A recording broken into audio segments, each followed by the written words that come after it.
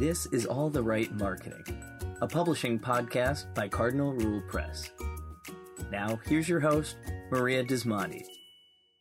Welcome to All the Right Marketing, where we talk with business owners and industry leaders about marketing their programs and products.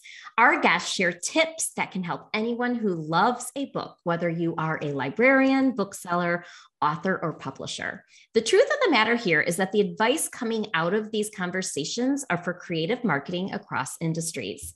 So today I have a guest named Vanessa Campos, and she has served as a marketing specialist and marketing and production manager, allowing her to learn every aspect of book publishing. To date, she has helped launch more than 100 business books and counting. That is so cool. She loves watching true crime shows, reading historical fiction, me too, and cooking dinners from scratch. Just don't ask her how to bake. Welcome, Vanessa. Hi, thank you so much for having me. We actually have a lot in common. You are welcome. Historical fiction. I just finished The Rose Code. Have you read that one, The Rose Code? No, I'm jotting that down right now. It was fantastic. Hard to get into the first probably quarter of the book. I was like, I don't know, but I'm in a book club and they're like, keep going, keep going. Fantastic. And I also can't bake, but I do love to cook. So it's a science, I'll tell you. It really is. I loved that you gave a shout out to your preschool teacher. Tell us why you gave a shout out in the application. I just remember her being the bridge between my school life and my home life. So I'm like first generation. My parents came over right before I was born. And so they were growing along with me and learning the language along with me. And I don't remember a lot of things from when you're that young, but I do remember her and her enthusiasm for things and just pushing me to learn new things. And just, I don't know. It's like one of those things where like teachers really touch you. It's just, I don't know. And my preschool teacher of all things.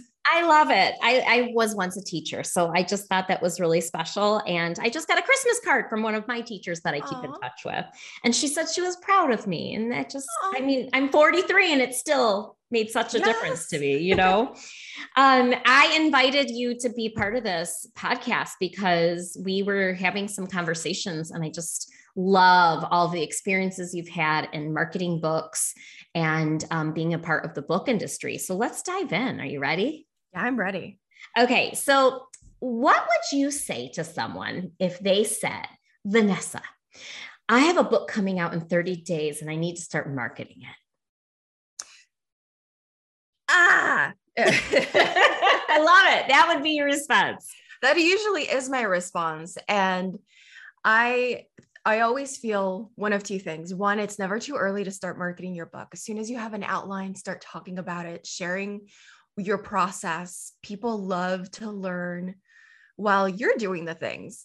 So, just kind of building on that tribe as you are, going through that rough edit and sharing what your, struggles are, asking questions of your audience. And I think that's really important to start building your world as you're building your world in your book. So I would say start talking about it immediately.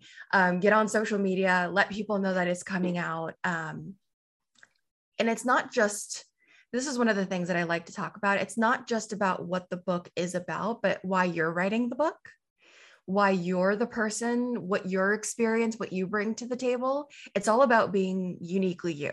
And I think that is, what sells books is the author needs to go out and sell the book. Essentially, even if you are have the support of a publisher, I think what really sets you apart as an author first time, or, whether or not you're writing your third book, you're the person that's going to sell those books, your connection to your audience. So start talking about it immediately everywhere you are. And that goes to say, bring your reader along. They're going to be your buyers, share those milestones, be social and conversational. I'm specifically in nonfiction and business books. So the big issue with a lot of the authors I work with is, I don't want to seem promotional. I don't want to seem like I'm just shoving my content into the people and making them like, hey, buy my book. Hey, buy my book. And, you don't have to be constantly selling your book. It could just be like, hey, I'm having a really crappy day. I'm going to sit here and I'm going to read a book. It could be simple as that. I think you're right, Vanessa. People want to see the person behind the Instagram feed. They want to see the person behind the Facebook page, behind the Twitter handle. And I think as soon as you said I work with a lot of nonfiction authors, I thought to myself, yeah, I think they probably could come up with some challenges like, what am I going to share with my audience? Well, it can be day-to-day things too. Remember, they want to see you as a human, as a person. When you and I were having a conversation last week, I saw something on your wall behind you and I asked you a question. Yep. And, and it's simple things like that. Like, I want to know who Vanessa is as a person. I don't want to just, see what her tagline is or what her, what her business name is and what have you, her business title. So I think that's really important. And I love that. And so what I hear you saying is that you can start at any time. You sign the book deal 18 months before the book is going to come out. Bring them along on your process, share the process with them, but also go outside of that. I have a pet peeve. And when I am on social media and I see an author who only shares their own books, it drives me crazy because I think Bookstagram is a community. And so tell us what you're reading or share a favorite picture book of yours or, things like that. So let's talk a little bit about creative marketing because you are in this space. You do a lot of work with authors and publishers, and you have seen some really cool campaigns. Tell us about a campaign that included getting into the community. Yeah. So one of the big things that I'm actually a big proponent about is making sure that the books have contents that help educate. And that's, I think, like I said earlier, I love reading historical fiction, but my big passion is education for the masses. And in school, when I was in school, I ended up borrowing a lot of books like through Chegg because it was less expensive. It was, $90 a semester versus $300 a semester. So the imprint that I worked at, Entrepreneur Press, what we decided to do was really look at, okay, who is the target audience? Who is going to be the one that's going to get the most benefit out of this? And are we pricing the content fairly? Is this something that is easy access to everyone? So a lot of our books were, $17.99 to $25.99, super easy access. So that really got us talking to universities, community colleges. And the biggest surprise was for us, well, not really surprised because we had been getting a lot of love letters from the prison systems. They started building their own libraries and they started looking at, okay, what is this community going to do once they leave the prison system? What is this community going to, and a lot of the times you're just in there and you're reading things, but it's not personal development. So a lot of these systems started building courses, and our books were specifically around how to start something, how Very to, cool. Get financing, how to write your business plans. So we were really big in the prison systems. And I think that was really something that just kind of made sense for the type of content that it was. And it was a little bit outside of the box, For sure. It's not something I think when I think of selling books, I don't think I've ever thought of that. But if you look at the audience in the prison system, like you said, they have time on their hands. Yes. And not only are they living their daily life, but they have to think about their future when they do get out of the system. What are they going to do?